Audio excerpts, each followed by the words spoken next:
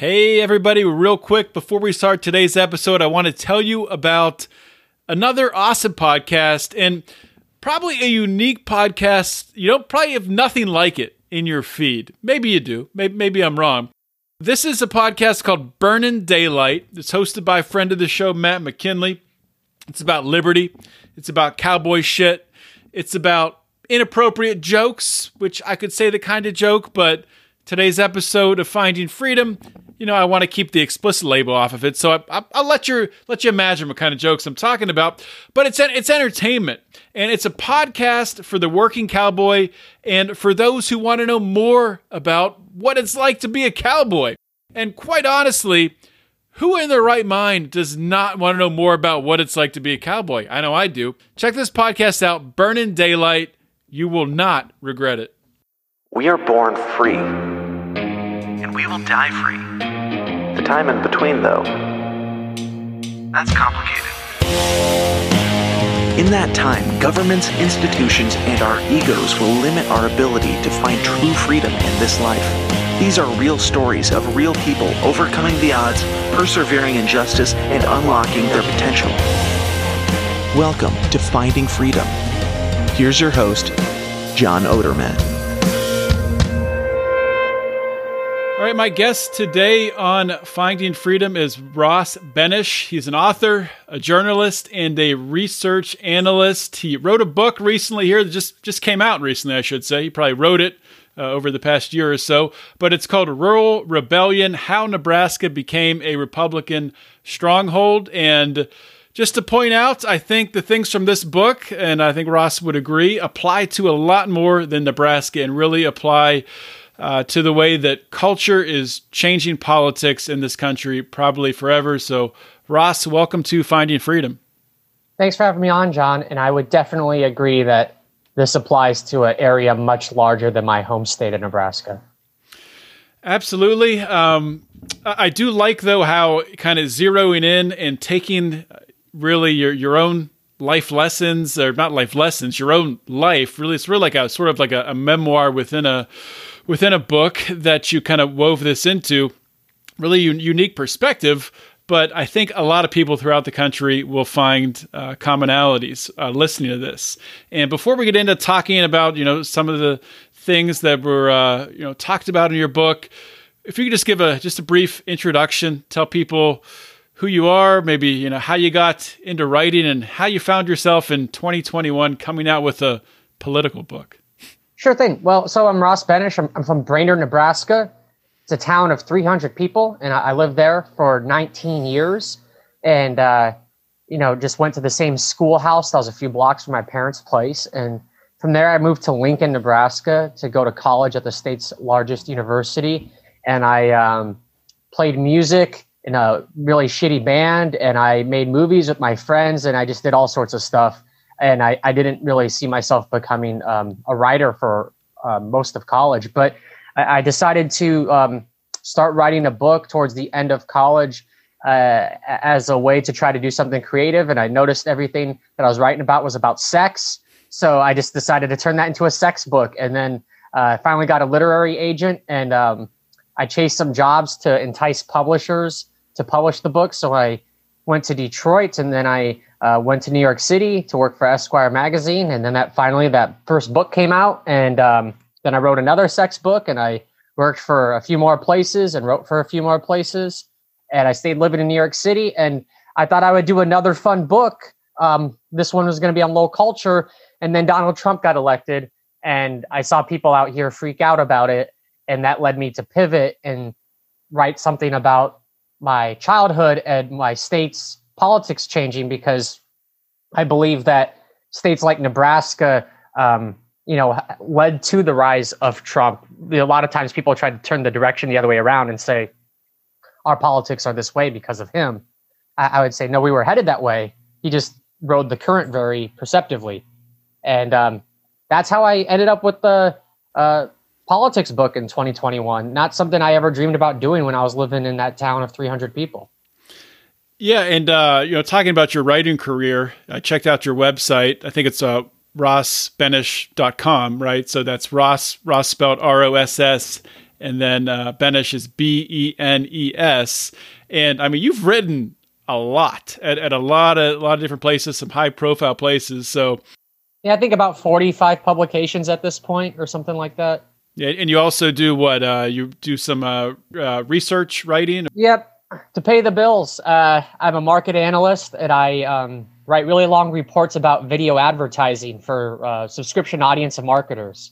So I've done B2B and niche stuff, and I've written for popular places like, Wall Street Journal or Entertainment Weekly. I'll write for anyone who pays me, basically. Me too. Within reason. Yeah, well, you've had an interesting start to your book writing career, starting out in sex, then politics. So I'm interested to see where it goes to next. I tell people that Nebraska politics isn't as different from sex as you would think. That's maybe a different podcast. I don't know. Yeah, maybe that's a different podcast. But so let's start talking about the book. And as you said, it takes you through growing up in your hometown. So I'm curious to get your take on. Did you notice this shift in the politics in Nebraska as you were growing up? Is it something that you realized in hindsight looking back?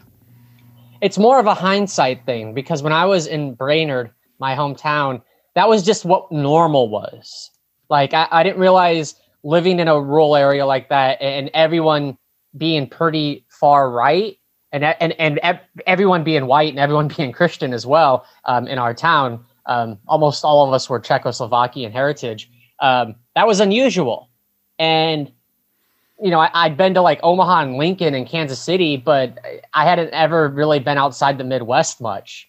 So my sense was just like, well, this is kind of what America's like. I didn't really realize how kind of atypical we were until I left and how much our state was changing. And I was also very involved with the church. So, when culture wars were simmering and politics is being preached at the pulpit a lot, I just kind of took that as like for granted, like that's just how church is, without realizing like historically, we're in a weird moment. And of course, during that whole time, as I moved away, Nebraska just continued to, go further to the right and no longer elect moderates at all. Nebraska really, it's not too much different, I don't think, than where I am in Pennsylvania or a state like Georgia even. And I think a lot of the sort of cultural aspects and shift from, more of a, Democrat establishment type voter to more of a, Republican voter is something that I've seen even in within my own family. Like my father grew up registered Democrat and then just slowly over time just started, I think he's still registered Democrat, but he just started voting Republican. And now he's pretty staunch Republican.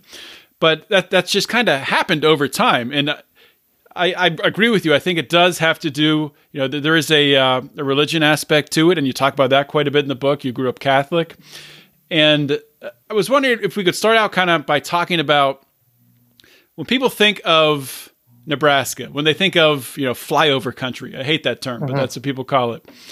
There's certain stereotypes when they think of the voters there, the people who live there. So as someone who grew up in Nebraska, what are some of, the stereotypes that, what are some of the stereotypes that are defied, the red state stereotypes that are defied by Nebraskans? Well, just because they're conservative doesn't mean that they adhere to everything that the modern Republican Party pushes for. And I think if you haven't been there, you would just automatically assume that, Nebraskans just want to, follow the Republican Party and gut social services or something like that. But Nebraska expanded Medicaid and raised minimum wage and capped payday loan interest rates, all through ballot measures. I mean, that's some stereotypes that they've defied. Other thing would be we're a state that's entirely public power. So all of our utilities are publicly owned. We're the only state in the country where that is true. And, we're not a state that embraces socialism whatsoever, but that's kind of could be considered a socialist program. I mean, that's how it was framed in the 30s when these things happened. The companies that attacked Nebraska politicians for trying to move us to public power, they said it was too socialist. So that defies a stereotype. And then also a lot of environmental activism. We're the state that founded Arbor Day. And then there was a lot of protesters in Nebraska that were protesting the Keystone XL pipeline. So I would say the public power, the environmental activism, and then some of the issues you've seen through ballot measures where Nebraskans will support for measures that support working class people if they can do it on a nonpartisan basis. Because they're not going to vote for Democrats. If a Democrat pushes that, good luck. But if it's put in a ballot, they may vote for it. So on the, I might be wrong here, but on the presidential level, you look at the past several decades of presidential elections. I'm pretty sure Nebraska's gone red since the 60s. Yeah, pretty sure for a very long time. But on the local level, it's been very different, and that's where you've seen this shift, right? Yeah. So when I was born, in the 90s, we had a Democratic senator, we had a Democratic governor and 2 U.S. Democratic senators and a Democratic House rep. So of our most prominent politicians in Congress and the governor's office, half of them or more were Democrats. And our state legislature had more Democrats as well, even though it's officially nonpartisan.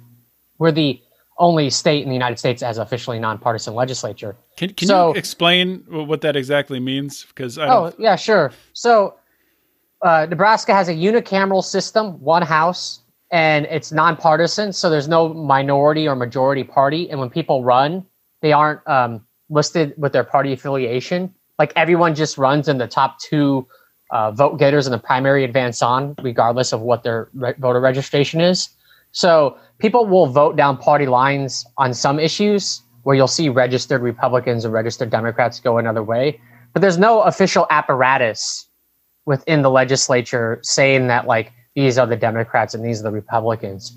And just having that simple removal of party labels historically has allowed people to build coalitions on particular topics rather than just everything adhering to a party.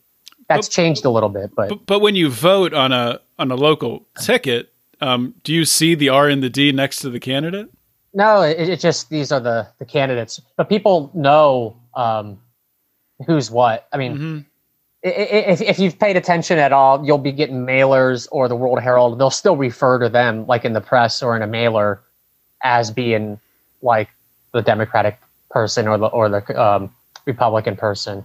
But that is interesting. I think that's good. Even just a little bit of a change that it makes people do a little bit of research, because there's people on both sides, Republican, Democrat, who, they'll just go straight down. Or in Pennsylvania, which they just recently changed this, you used to be able to just do straight ticket, just check a box at the top, not even look at anything. So I think that is a little bit useful, just in that small respect. And you do see some people win in districts where they wouldn't win otherwise if it was just straight party affiliation. Some moderate Democrats have won in Republican areas because people know that person and they want to vote for that person, and it doesn't just have the D on their name that it becomes a toxic thing for them. So what happened? You're growing up in Nebraska, and obviously you're talking about this, looking at it from hindsight.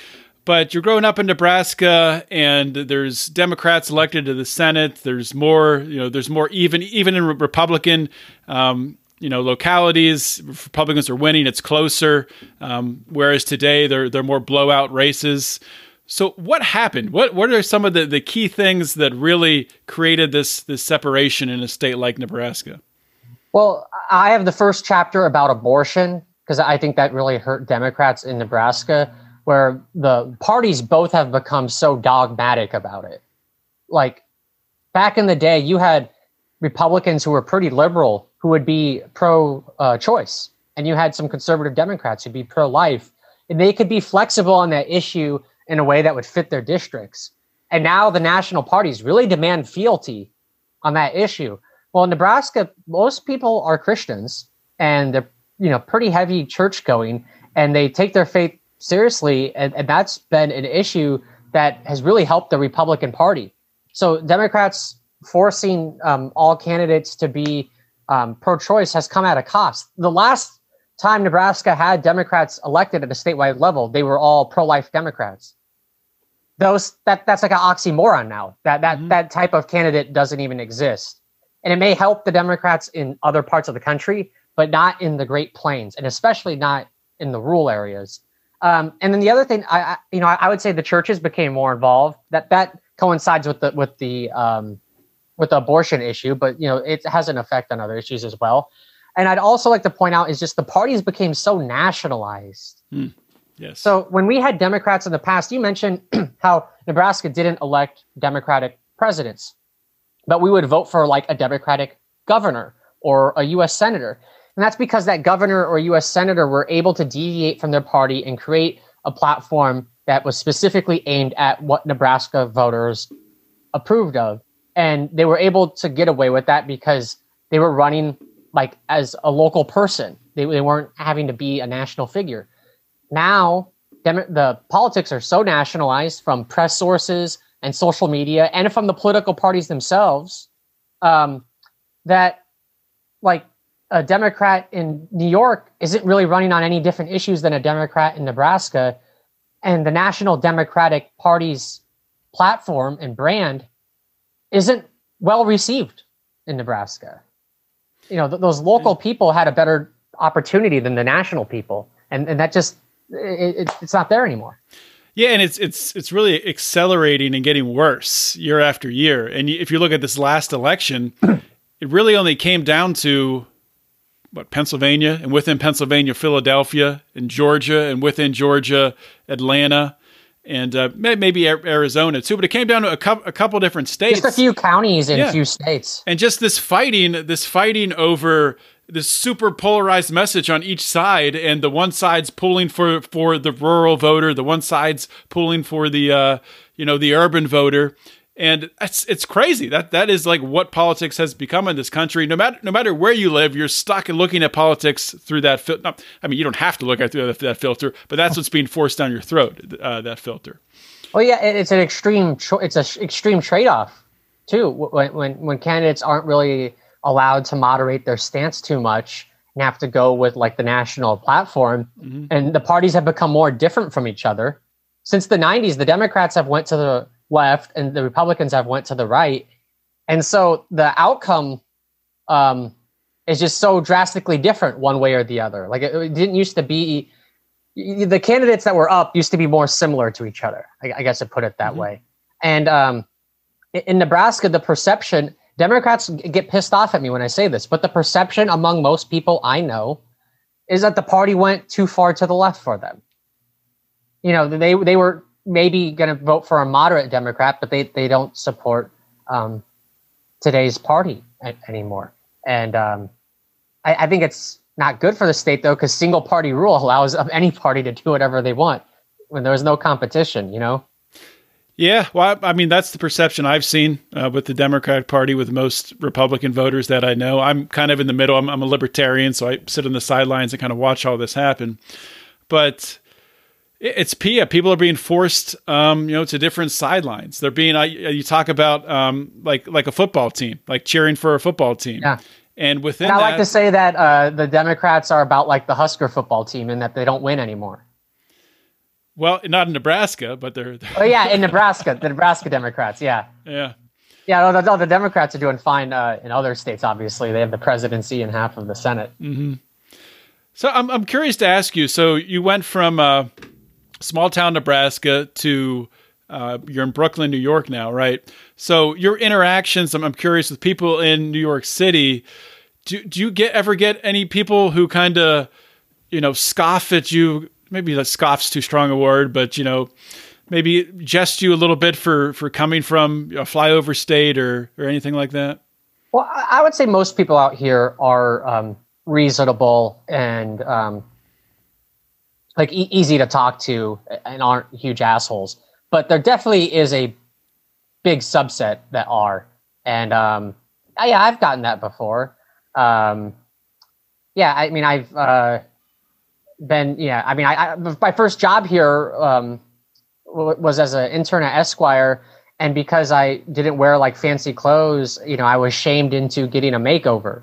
So I got that pretty early on. I've had people look at me, weird because I'll say that I went coon hunting with my nephews, which means shooting raccoons, Mm-hmm. and they turn it into this whole other issue that it's not. I've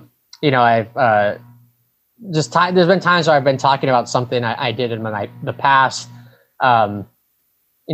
whether it was something I did with sports or with guns or with friends, out in a pasture drinking Boone's Farm. And I've gotten people looking at me, but I embrace being a hick. I don't really care if I'm not well received. I have enough people who like me that I'd get by fine with them. Yeah, well, that's another, talking about hunting there and then, guns as well, big part of hunting, obviously. I'm a hunter myself. And there's a big disconnect between the left and the right on guns, obviously, but also I think on just the culture around hunting. And people who have never gone hunting, who've never experienced that, have a hard time even understanding why anyone would want to do it. Someone, they asked me, why would you shoot that animal? Is it doing anything to you? And I'm like, well, you're eating meat right now. Like, if I was being lectured by a vegan, maybe I'd take it more seriously, but. Yeah, exactly. As they chomp down on their cheeseburger. Well, Yeah. Going right to the source and you know where it's coming from, and it's not filled with all kinds of, pharmaceuticals and steroids and God knows what else. But hey. But it's also just, and I wasn't I've only gone hunting a handful of times. My family is huge hunters, has tons of guns. I'm into it less than they are, but even have just done that a few times in my life makes me weird out here. You know what I mean? Mm-hmm. Well, even just knowing people who do it probably makes you stand out a little bit. But like knowing that I know when deer season is, Yeah. So when it comes to like guns specifically, because I remember, what was it? And this is, talking about Pennsylvania here, but I do think Pennsylvania politics is sort of similar to Nebraska in a way. It was a 2008 or probably 2012 when Obama said about Pennsylvania that, well, the Republican voters, the conservative voters cling to their guns and religion. Was that 2012? Maybe not. Sometime around there. Yeah. So how has that played into Nebraska as a state? That is guns used as really a way to divide left and right, or is it more that it doesn't matter? You're a Democrat, you're a Republican, you're going to hunt. It's not something that they divide with. In a state legislature, you'll see a divide with progressive legislatures trying to pass gun control laws, and the Republicans opposed to anything that might be resembling a restriction. But in the statewide elections, I haven't seen it be like a focal point lately. I think Democrats just try to not bring it up because most people in the state are going to side with the Republican position on that issue. Mm-hmm. So looking forward to 2024, 2030, 2040, God knows what's going to happen in this country, but I'm going to ask you to look into a crystal ball based on, looking back through your recent history in Nebraska. Where do you see this going? Ultimately, we can only get so hyper divided for so long until you come all the way back around and everyone's standing in the same spot. It doesn't seem to be going in a good direction here. I think there's just going to continue to be greater differences between conservative and liberal states. I know that's putting it simply, but I think we're heading into an era where the laws that one state wants compared to the laws that another state wants, it's almost going to be like you're going across country lines in the European Union or something. And I guess we'll see how much control states are allowed to have on that. Because, some federal laws set the tone, and that's just that, no matter what anyone believes. But just seeing things that have happened in the Nebraska legislature where they've tried to push against the national current, I see more of that happen. And stuff that's allowed in Nebraska, like guns, for instance, I don't think that's going to fly in New York, and you're going to just see a legislation vary more significantly state by state than it does even right now. Especially when you look at with COVID, how COVID's been handled state by state very differently. And I'm not that familiar with Nebraska. You probably know much better than I do, but I'm assuming Nebraska's kept things fairly open throughout this. Much more open than New York has. Yeah, I mean, people have gone to like concerts and restaurants have been open for a long time. Here in New York, a lot of stuff still shut down. Constant battles over schools. I guess that's happened everywhere with schools. But Nebraska's a lot more wide open during this past year. So, you see it even within state though too. I get the sense that like rural upstate New York handled this a lot differently than like New York City did, but we handled it pretty strict because like 30,000 people died here like early on. But you make a good point though. COVID response, there wasn't really a national strategy. It's piecemeal. Everyone's kind of doing their own thing. Yeah, I mean, I think that's not necessarily a bad thing. I mean, when we look back on this, we're going to have all the data to look at. And you look at Texas, you look at Florida. I mean, the numbers are no worse than the states that have locked down more. And especially when we start to look at how these states respond, economically with businesses coming back. We'll be able to see because it's going to happen. So I wouldn't be surprised. We were talking at the beginning of the show, how politics have become so federalized and it's focused on a couple issues, and you have these stars. Obviously, the president. Well, the president's normally one. We don't hear much from Biden, but AOC is a great one on the left. That she kind of forms policy for the whole party, even though she's just a Congress woman from this tiny district in New York. And you have the same thing on the right. You have the loudmouths on the right doing the same thing. But will it really come down to what kind of state do you want to live in? Do you want to live in a type of state that is, if something like COVID were to happen again, or if there's a pandemic, would you like to live in a state that is going to be more cautious and is going to put maybe measures in place that are going to at least make you feel protected? Or would you like to live in a state that the governor's just going to say, you know what, we're going to leave things open. We'll see what happens. So COVID's kind of you could apply that in many different ways, but it'll be interesting to see if things do evolve in that way, maybe because of COVID. I mean, it'd be interesting just to see us have policy discussion on more issues than like the 5 that suck the oxygen out of the room. And I guess I contributed to it because I write about those same exact issues in the book. It becomes like a self-fulfilling thing because they're talked about, they get covered, and then they get covered because they're talked about. But like in Nebraska, a big issue would be like rural broadband. That'd be nice for that to be like at the heart of all debates instead of like whatever's wagging the national politics at the moment. I'm not sure how we get past that though, with the way the parties are set up now and the way social media really propagates ideas.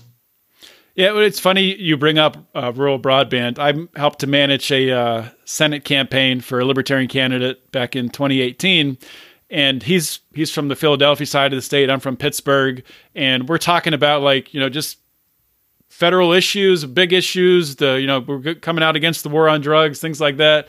And we set up all these little town halls across the state, and we go into the central Pennsylvania, and all they wanted to talk about was getting broadband access. It's like, it's brutal when you don't have it. Yeah. I've been fortunate, but I have family members who are still stuck in the 90s when it comes to this stuff.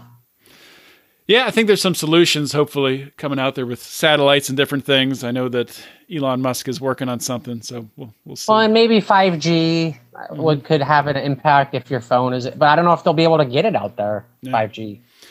Before we leave the book and talk about some other things, I do want to ask you this. So when you look back on the book, is there anything that when you set out to write this, is there anything throughout the course of writing it that sort of surprised you, from looking back on your past growing up in Nebraska, that you were like, I didn't realize it was like that? That I didn't realize like Nebraska was like that? Or? Yes. Yeah. I guess on immigration, I was kind of surprised how more progressive Nebraska politicians were in the 80s and very early 90s. I was, by the time I became in high school, they were very opposed to illegal immigration and wanting to put on like strict measures, that I just kind of assumed for many years, like that's just kind of how it's always been in Nebraska. And I didn't realize that was a change. And that's on the left. You're saying on the left and the right wanted to control immigration, or was that just? Well, it was basically anyone. So what I'm saying is that since like 2006, when I was in high school, the people Nebraska has elected have been like to the right on immigration, like very far to the right. And I didn't realize, I always thought that was just kind of how they always were. I didn't realize that was a change. Mm-hmm. Like before, even the Republicans wanted to reform immigration to make it easier for people to obtain a pathway to residency, because they wanted the agribusiness labor. You know, it was more of a business decision than like a humanitarian. And that surprised me a little bit, talking to some of these Nebraska politicians and seeing how within that party they have changed. I would say Democrats have changed as well. We just don't have many of them. So that's why I'm not talking about them as much on that issue. Yeah, but immigration is an interesting one, because things have kind of flipped. But when like you really dig in to look at immigration, and this is also true with libertarians, people use buzzwords or phrases like open borders or, close it down, put a fence up. But nobody really means what they're saying. Everybody understands immigration is going to happen, and they want it to happen in a safe way. There's no Democrats who are saying, yes, just let everyone in, and they walk in, they're automatically a citizen. Nobody wants that. So it's kind of a false debate that happens around immigration, much like a lot of these things in our country that aren't real. So where can people buy the book? Where can they, learn more about you and find your writings? Oh, sure. Well, you can reach me at rossbenish.com. And you can get my book on any website that sells books. The University Press of Kansas is the publisher, so you can get it straight from them, or your local bookshop if they have a website, or you can go to Amazon if you are comfortable supporting a all-powerful company. Hey, so you got to get your stuff from somewhere, and they deliver it in 2 days. So it's tough not to. 2-click ordering is convenient. Yeah. But I'm skeptical of Jeff Bezos's ambitions for the world. Well, I think you have to be. When someone gets that much money, you have to be skeptical of everything they're doing, because of the amount of power they have. Exactly. So, any plans to write more books in the future? What are you looking at? Anything? Got your eyes on anything? So I definitely will write more in the future. I don't know if I'm going to continue writing about politics necessarily. Maybe it'll creep into some things I write, but I want to get back to that pro wrestling book at some point, because that would be fun. Writing about state politics isn't always enjoyable, but like music and wrestling and stuff like that, it's more enjoyable, and I want to do something that's like, just more fun and kitschy. Yeah, my colleague here at Lions of Liberty, Mark Clare, would be very interested in that book. So if you write it, you can come back on and talk about. All right, I'll be back on in pro wrestling. But yeah, that's writing a book like that is a lot more fun. I know writing a book is a ton of work. I haven't written one yet, but someday I would like to. Can you just real quickly just talk about your book writing process? Is it something that comes naturally to you? Is it difficult? Did it take you a long time? Did you write it in a week? What does that process look like for you? I wish I could write it in a week, but that wasn't.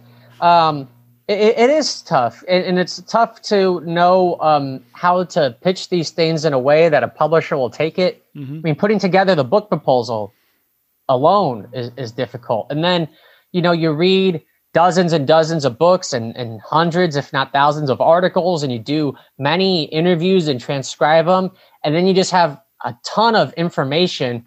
And synthesizing it and outlining it is so challenging. I think with this book, the biggest frustration I had, and I went back and forth on this in months, was knowing how much memoir to include and how much reporting or data analysis to include. Because I blend several genres. I'm telling stories about my life, and then I straight in go into interviews with like a governor, and then I, cite a bunch of research. And it's tough to get that balance right so that it doesn't feel too awkward, or that it doesn't feel like it's, just a memoir about me, or it's just, reporting like you would see in a newspaper. So trying to strike that balance in a coherent way from chapter to chapter was difficult. And I'm not sure if I even struck it correctly. So I wish it was easy for me, but it's tough. I don't some people take like a decade to write a book, so I guess I have it better than others. At some point after enough agonizing, I just got to get it out. Yeah, you've written 3 books, and you're a young guy. I assume you're a young guy. Yeah, I'm 31. Yeah, that's pretty good for 32 31. soon here. Younger than me. But it's been a pleasure talking with you, Ross. And, I want to encourage people to go and buy the book. Go to Amazon, go to your local bookstore, go wherever you can find it. And check out Ross's website. Do you have social media? You on Twitter? Yep. I'm on Twitter and Facebook and LinkedIn. I share stuff about the book more frequently on Twitter, just at Ross Benesch. Okay, cool. So check it out there. And Ross, thanks for coming on Finding Freedom. Oh, hey, thanks for having me on the program, John. Hey, friends, what is happening? Just a quick note. I want to talk to you about another great podcast, one that I listen to all the time. It's called Good Morning Liberty. It's hosted by our good friends, Nate and Charlie. These are 2 guys that, I'll tell you what, they do a great job of sorting through the news and pulling out the most important stuff. They're 2 guys that they actually work together, and they have a healthcare IT consulting company. So really cool, interesting background for a lot of the things that we're going through today with the pandemic and everything else. But also importantly, I think that they really bring a great way of taking complicated ideas and condensing them down so you can easily communicate them to your friends and persuade them to actually agree with you on some topics. So I really want to encourage you, if you haven't done this yet, go give Good Morning Liberty a listen. Check out Nate and Charlie, and tell them that I sent you to listen to Good Morning Liberty. Check it out. Hope you all enjoyed that interview on Finding Freedom. Another awesome guest. And hopefully you guys also have subscribed to the Lions of Liberty podcast, and you're getting all 3 of our unique shows in your little listening device delivered to your ears. If you haven't, please do that. Just go to your app, you know how to do it, and subscribe. You can also leave us a 5-star review and a nice comment. We would prefer if you did it on Apple Podcasts, but anywhere you can on the internet, please leave us a positive comment. Also, the 3 shows that we have, Monday's show with Mark Claire, our flagship program, our longest running program, and on Wednesday, Electric Liberty Land with Brian McWilliams. Those guys have been killing it, and I am so excited about the direction of Lions of Liberty. We're seeing some awesome numbers right now, and we're going to continue to grow, so it's great stuff.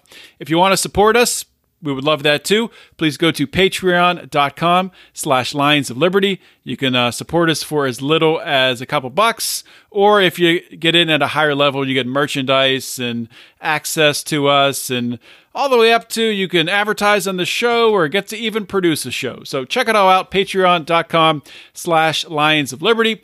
And if you haven't checked it out yet, please consider checking out the Lions of Liberty store, where we have some awesome t-shirts. We have a Taxation is Death t-shirt with an awesome design. We have a Wax On, Tax Off t-shirt. And we're always coming up with new ideas and adding new t-shirt designs to the store.